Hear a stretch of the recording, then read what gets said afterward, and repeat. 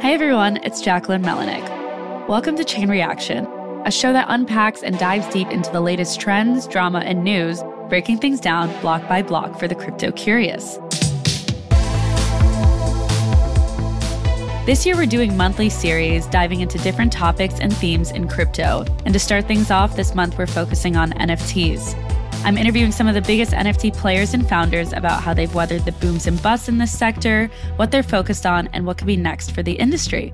Hope you enjoy. Today's guest is Devin Finzer, the CEO of NFT marketplace OpenSea. Devin co-founded OpenSea in 2017, and it quickly climbed to be one of the most well-known and well-funded NFT marketplaces. 2 years ago, it raised $300 million in a Series C round at a $13.3 billion post-money valuation, bringing its total capital raised to over $400 million. Some of its investors include firms like Andreessen Horowitz and Paradigm, as well as celebrities like Kevin Durant and Ashton Kutcher. Despite the NFT market's trading volume falling from all-time highs in late 2021, early 2022, OpenSea is still pushing forward even though other marketplaces like Magic Eden has popped up and challenged their dominance.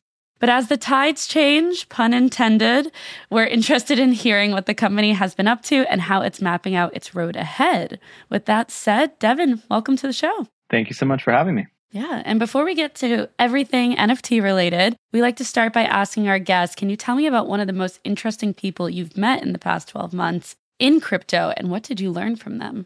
Oh man, that's a good question. I won't give a specific name, but I think one sort of category of person and individual is just the luxury brand, the head of luxury brand sort of dipping their toe in the NFT space. I've been having some meeting with various brands. This is kind of top of mind recently. And it's just interesting, kind of the whole spectrum of things that you can do in the luxury space. We tend to sort of think of the physical world of luxury, but there's this whole kind of digital universe that is really just starting to be explored. But it's impressive what some of these brands like LVMH, for example, have started doing with NFTs. And I think the general theme that I think just sort of dominates the NFT space is that, well, certainly the market has changed a lot. The innovation and the amount of activity just on the ground floor of people building stuff, everyone from smaller Web3 creators to mid-sized gaming projects to bigger brands, the innovation just continues to be really strong. So I always feel like every time I meet a partner who's coming in from outside of crypto and into the NFT space, I'm just kind of blown away by just the level of awareness and education and sort of thoughtfulness that these bigger partners are bringing to the space, especially as it compares to a year or two ago when people were just first kind of wrapping their head around it.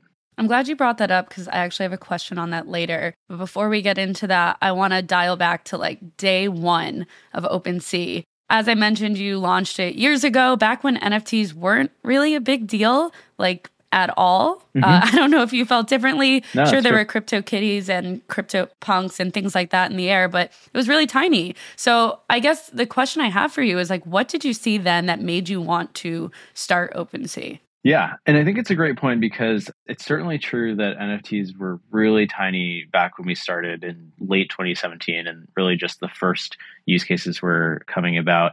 I would actually say that the market is still really early, right? In terms of what we saw back then, we were really excited about NFTs as this highly generic technology that could be used to represent any digital item.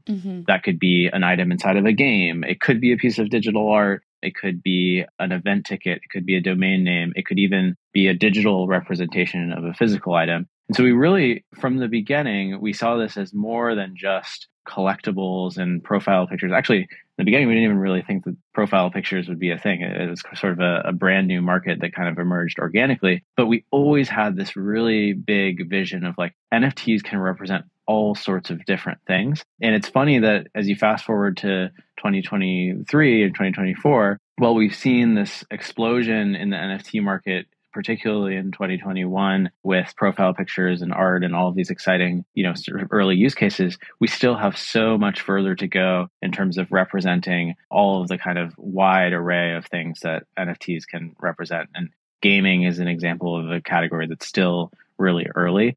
To answer your question more directly, what we saw was this really powerful, basic, primitive and all of these different use cases that could be represented. And that just got us really excited. And technologists and startup founders are always a little more willing to kind of play around with the early toys, even if they haven't gotten mass adoption yet. I think that's kind of what makes founders unique, is that they tend to be really early into markets. And certainly we were really early into OpenSea, but we were just so inspired by the opportunity and kind of the innovation that was happening in the space that we ended up continuing to build from 2017, 2018, 2019, 2020, and then finally into 2021 when we really saw the rocket ship growth of the space. Do you think OpenSea followed the initial vision that you guys had for all the opportunities here, or has it kind of shifted into more focus on those like PFP aspects like you mentioned? I would say we've actually really stuck to the original vision. And I think that's a unique thing among startups. It's not always the best approach, but it has been for us. And, we haven't built a lot of features that only apply to the sort of collectible PFP art market. We have built some, but a lot of the features that we build, we view as these more generic building blocks that work across all sorts of different use cases. And even though some of those use cases are still more in their infancy, we think that eventually it's really the approach of kind of letting 1,000 flowers bloom and letting some of these earlier use cases experiment with the platform and see how they can take off. So I'd say that we sort of started with this belief that NFTs would be super general and super generic, and every single feature we build is either a generic horizontal building block or it's something that can at least be used across a couple of different verticals. And so, particularly over the next year, we'll be building more and more of these vertical specific use cases, but we tend to build them in a pretty generic way that will be usable across a bunch of different applications. You talked about event tickets before and some of these things that you just mentioned. I'm curious, what are the expansion efforts going forward? Where does OpenSea see the future for its core product categories? Yeah, so a couple different areas. The first is gaming is an area we've always been really excited about, really from day one. If you remember back to 2017, the first use case, as you mentioned, was CryptoKitties, and it was a game. And from there, the Web3 gaming community was really small, but it was sort of the most passionate group of folks who were interested in kind of pushing the space forward. Now, gaming has grown to be huge. There's been billions of dollars invested in Web3 gaming. And a lot of the sort of investments that were made in 2020, 2021 are just starting to come to market and just starting to kind of actually find product market fit with real users. So that's an area where we're really excited. We've been involved everywhere from just supporting new primary launches for games with our primary drops product to building out some of these sort of utility-oriented features like the ability to redeem an NFT on OpenSea, and then just all of the kind of generic building blocks like onboarding and user experience that benefit the gaming industry. So I'd highlight that as one of our bigger bets. And then, things like physical items represented as NFTs, I could go on and on about as well, but there's a whole sort of host of other things that we're excited about. But I'd highlight gaming as a really big one. So do you think gaming will be the big NFT driver for 2024? I think that is a really good shot. Yeah. I mean, the interesting thing about gaming is that it doesn't necessarily always show up in the volume numbers because sort of inherently a game economy does thrive on having gamers being able to come in and buy something for $1 or $2. And so it's not necessarily going to have sort of the flashy effect that maybe a profile picture project selling for thousands of dollars each might have. And so sometimes it actually flies a little under the radar. It also takes a while for games to develop and find really good fit with their audience. So I see it as more of this kind of, it's less of that hype cycle based trend and more just the gradual development of the space and the maturation of the types of games. And if you look at like a snapshot of the types of gameplay experiences that you can have in Web3 today versus just last year, it's night and day. So in some ways, I'd argue it's already kind of driving Web3 adoption. It's just maybe not as sort of visible as other use cases for NFTs. Yeah, I agree with that. We've had guests on in the past who have talked about Web3 gaming and how it's kind of like either baked in and like you don't even realize it's a blockchain-based game or a Web3 game, whatever you want to call it. Or it's like very prominent in your face, you're using like a Web3 game. Yep. And I think to your point that these things will take time because it's not easy to make a game unless it's like something like, not Angry Birds, the one with the, you know what I'm talking about, the little Flappy pigeon. Bird? Flappy Birds, Yeah, yes. Exactly. But great game. yeah, I think I definitely agree with you on that point. You've been in this space for longer than I have, longer than a lot of people. I'm curious, what do you think has been the biggest surprise for you being in the NFT ecosystem after the boom, maybe? After the boom, well, I think one, pleasant surprise was post NFT boom. You did see some larger companies sort of move on from the space for sure, but generally I would say that even the bigger brands who you might expect to be sort of fair weather friends of NFTs continue to, and I think the ones that are most dedicated and most interested in space just continue to build things. So, I think whenever there's a hype cycle in crypto, you have a rush of people who get really excited about it because maybe the price is moving up, or like, they hear about it from their friends or whatever. And then as the market kind of cools down, you have a lot of those people leave. Mm-hmm. I think what's really captivating about NFTs is, in contrast to some of the other areas of crypto where it really is purely about financial services and speculation and prices and all those sorts of things, with NFTs, the technology itself is just so invigorating and so exciting that when you sort of join the space and get interested in it for the first time, you tend to stick around for the sort of long-term opportunity in the technology. And that was actually kind of what my story as well, and maybe at a smaller scale. I got interested in crypto because a lot of my friends were talking about it, and it was true that the price of Ethereum and the price of Bitcoin was going up. So it's like, okay, what's going on here? But then as I read the Ethereum white paper, and particularly as I learned about use cases like NFTs, I was like, okay, this is interesting purely from a societal, technological like trend. And I think I've been pleasantly surprised at the degree to which that has resonated with companies building in the space, from the really small startup to the larger like brands that, are maybe a little more traditional and way more conservative.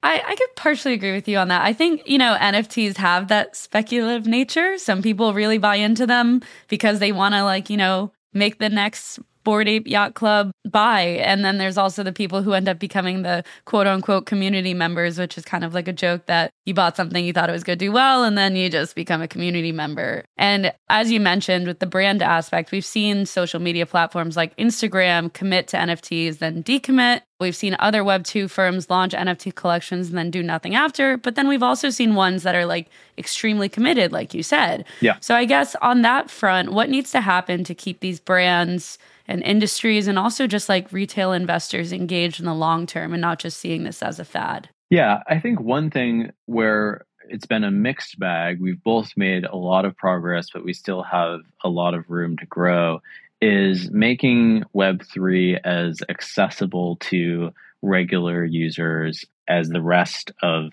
the web and the rest of e-commerce. And what I like to kind of call the holy grail of Web3 or NFTs or crypto, which is like getting the same onboarding experience, the same smoothness of user experience that, you certainly can get if you go full on Web2 and you just have like credit cards and like, you sort of fake the NFT experience, all custody and those sorts of things.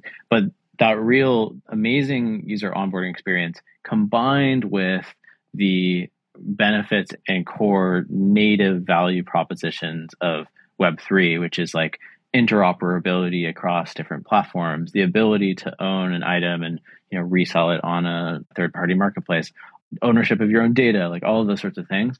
So I think the opportunity for the space from our lens is building a feature set that allows people to get into Web3 both really easily, but also in a way that they can experience the benefits. That was not true in 2021. It really was the case that in order to participate, you had to sort of level up your expertise and download MetaMask or download your own wallet, figure out how to get crypto into it, figure out how transactions work, all those things. And as we build during the sort of NFT bear market, now the infrastructure is at a place, and actually one thing I didn't mention was just transaction costs, right? Like to buy an NFT on Ethereum. Expensive. Yeah, it is still expensive on Ethereum, but we have layer 2 solutions now, which reduce that cost significantly. So point being, I think one of the building blocks that needs to really mature, and it's sort of our core focus of the company, is again, getting that holy grail where we have really amazing user onboarding experience and user experience generally, combined with the sort of power of Web3 and the interoperability and marketplace activity associated with it. There was actually something that someone said to me recently where developers are building now for users and use cases opposed to like blockchains. Mm-hmm. And I feel like it kind of applies to that for sure.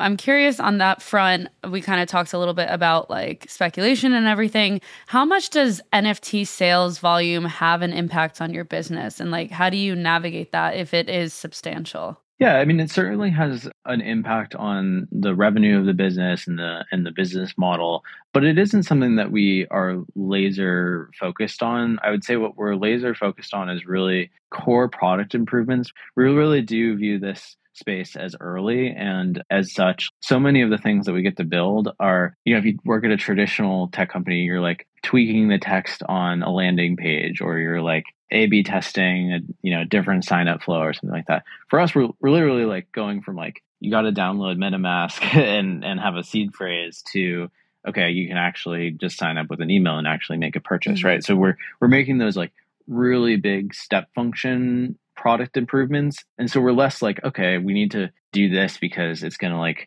change our volume numbers or something like that. If there were things that we could do that were kind of like that, I'd say it'd be a different type of business.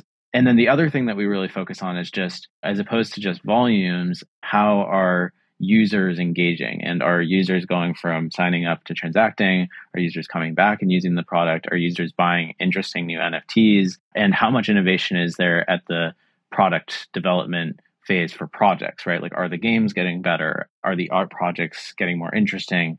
Are new brands coming in? All of those signals, I think, are actually healthier things to look at than just, did the price of Bored Ape go up, and then that sort of led to higher volumes for the company. I think accessibility is definitely something people look for, especially new entrants to the Web3 world. Yep. I know for people in my life that are not in crypto, if they had to download a MetaMask wallet and send crypto to it just to buy an NFT, I think I'd lose them at the first word MetaMask. Like, we wouldn't even get to step 2 or 3, and now the fact that you could just go and buy it makes it extremely more accessible. And I think that's something that some platforms don't have. So on that note, how does OpenSea compete with other NFT marketplaces to stand out, whether it's through accessibility, new offerings, features, products like we talked about earlier, and kind of like remain competitive to have that market share and trading volume, because you want people to use OpenSea, Yeah, totally.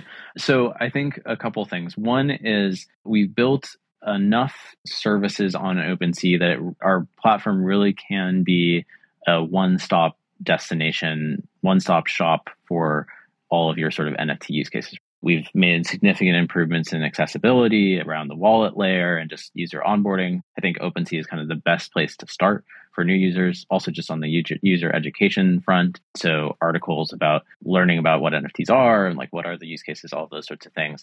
So it's a great place to start. And then it's also a really great place to build out both your sort of portfolio of your inventory as a user, and also if you're a project, your sort of one-stop shop for what we call OpenSea Studio, which is the ability to go create a contract, create NFTs, create a drop, and do a primary launch on OpenSea, as well as have the secondary marketplace on OpenSea. The other thing that I would highlight here is we've made a lot of investments over the years in trust and safety. So a big problem in the NFT space is people will have, and this is a problem that was particularly difficult for us early on because we had so much of the sort of eyeball share of people coming to the space. People would basically create an NFT that looks visually identical to, a Bored Ape or whatever it is, and try to kind of pawn it off as a real thing. And so we've invested a lot in ensuring that any sort of fraudulent or problematic collections get automatically removed from the website. So I think the combination of all of those things really make OpenSea this kind of place where you can reliably come to the platform and kind of get all you need from it, whether you're a first-time user, curious user, or even more of an advanced user, or you're a creator or project that wants to go and launch. You can rely on us for sort of the full spectrum of capabilities and functionality. Do you kind of see OpenSea as NFT marketplace for earlier crypto users or like the seasoned like experts, or it's for everyone then? I would say for everyone. So we have both a platform, the OpenSea proper, which is more dedicated to someone who's newer or curious or more of the collector type. Then we also have OpenSea Pro, which is dedicated to the more advanced user. One thing that we'll be doing over the next couple of months is unifying these platforms so that it's easier to move between the sort of collector experience and the advanced experience. Right now, they're two separate platforms. You can obviously connect both your wallet to either one, but there's a little more discontinuity between moving from one to another.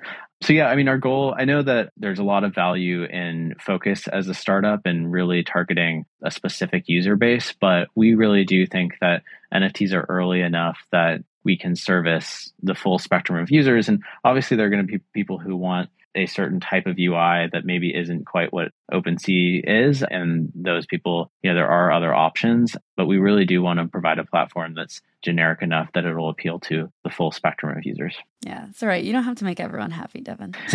Exactly. I think for the NFT enthusiasts, the people who are obsessed with NFTs, a lot of them are driven by like community engagement.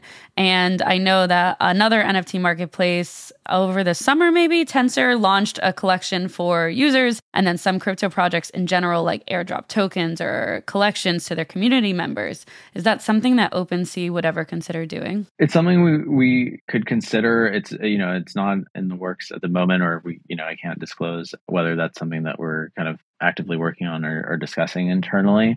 But, it's never out of the question. And I think there are some interesting elements of sort of adding incentives for users in a sort of more crypto economic native way.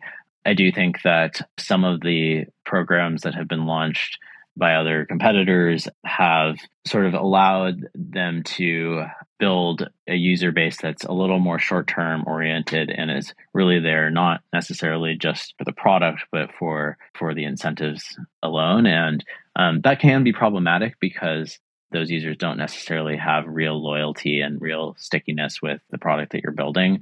So, of course, those are things that we'd want to kind of keep taking into account when we think about that. How does OpenSea plan to create customer loyalty? Are there kind of rewards there to keep users coming back? What does that kind of look like for you? I personally think that one of the most important things is really building a great product and building for the long run, because I think that users, they come for the product experience initially, right? They're looking to fulfill some sort of task. In our case, they're looking to purchase an NFT, sell an NFT, create an NFT, whatever it is. And then they stick around if the product continues to meet their needs and continues to sort of improve alongside the evolution of the space. And if you look at, and speaking just personally, like the products that I'm most loyal to are the ones that, I've used for a long time, and every single thing that they ship just improves the product experience and is kind of either what I would expect them to do because it's fixing some broken issue, or it's unexpected, but I'm sort of happily surprised by whatever it was that they introduced, right? And so I think the long-term approach to user loyalty is really continuing to build a strong product offering. Okay. On that note, we're going to take a quick break before we get into the rapid fire segment.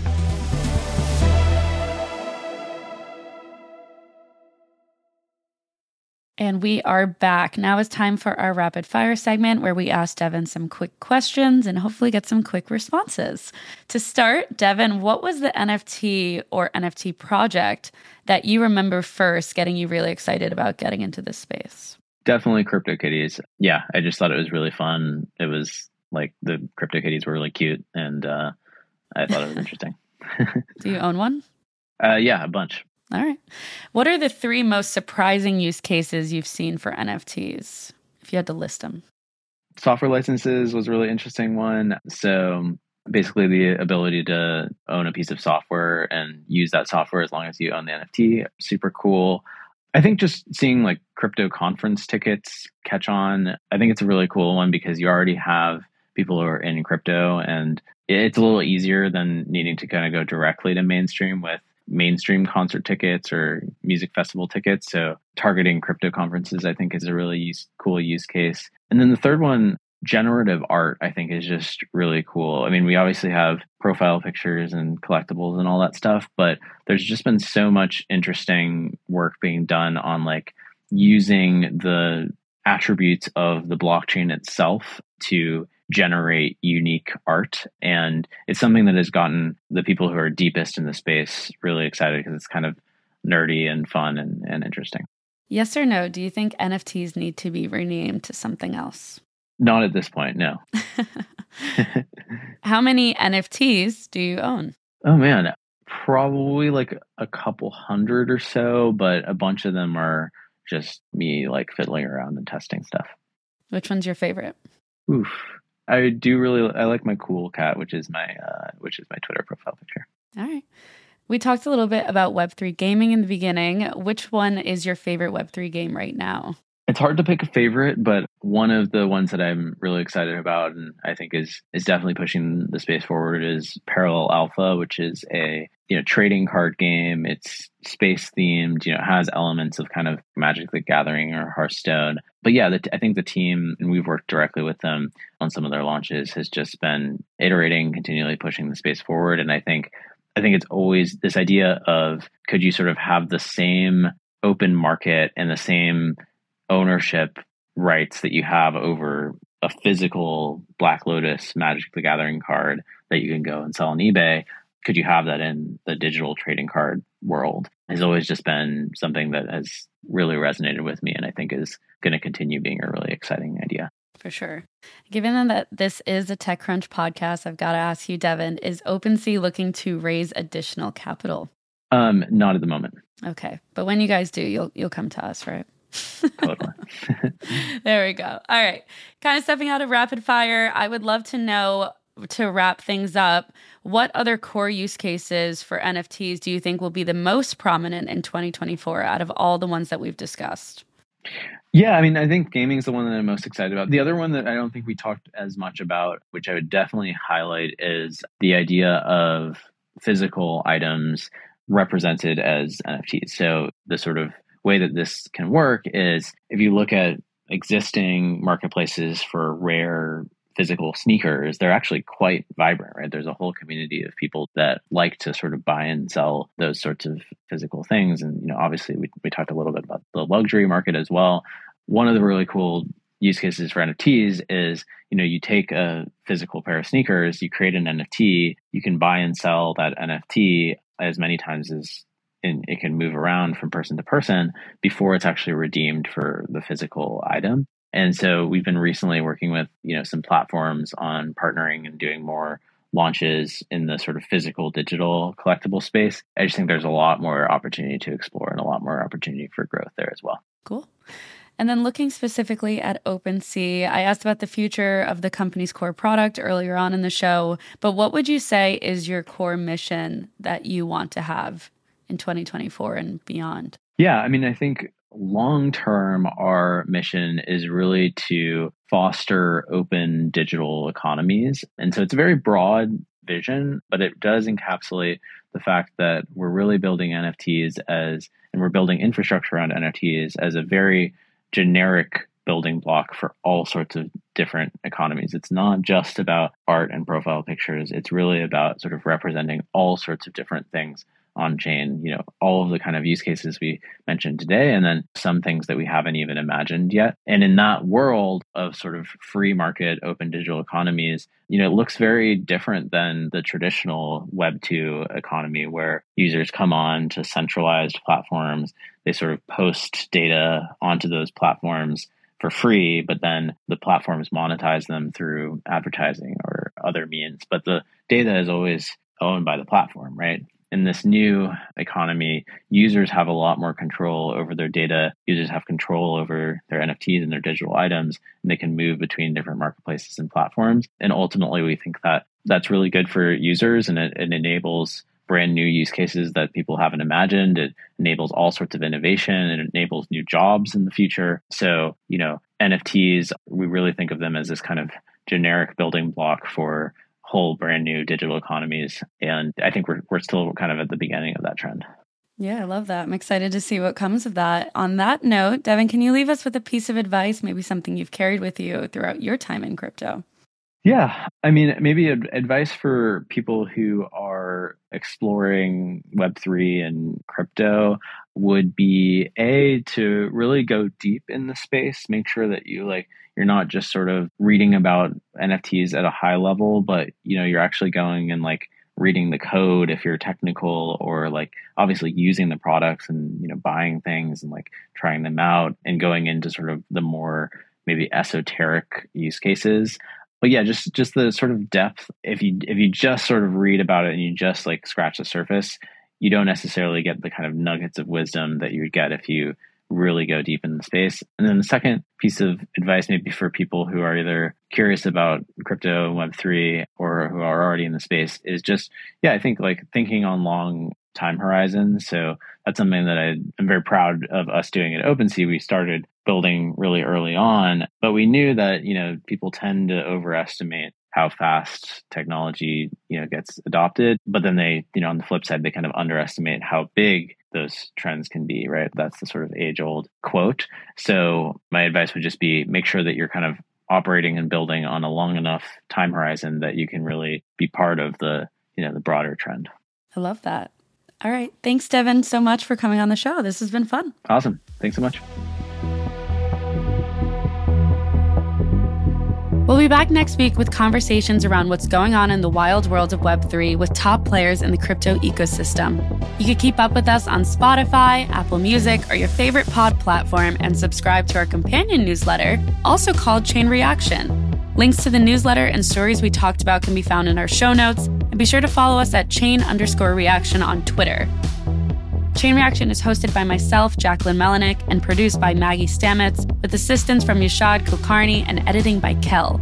Bryce Durbin is our illustrator, and Henry Picavet manages TechCrunch audio products. Thanks for listening in. See you next time.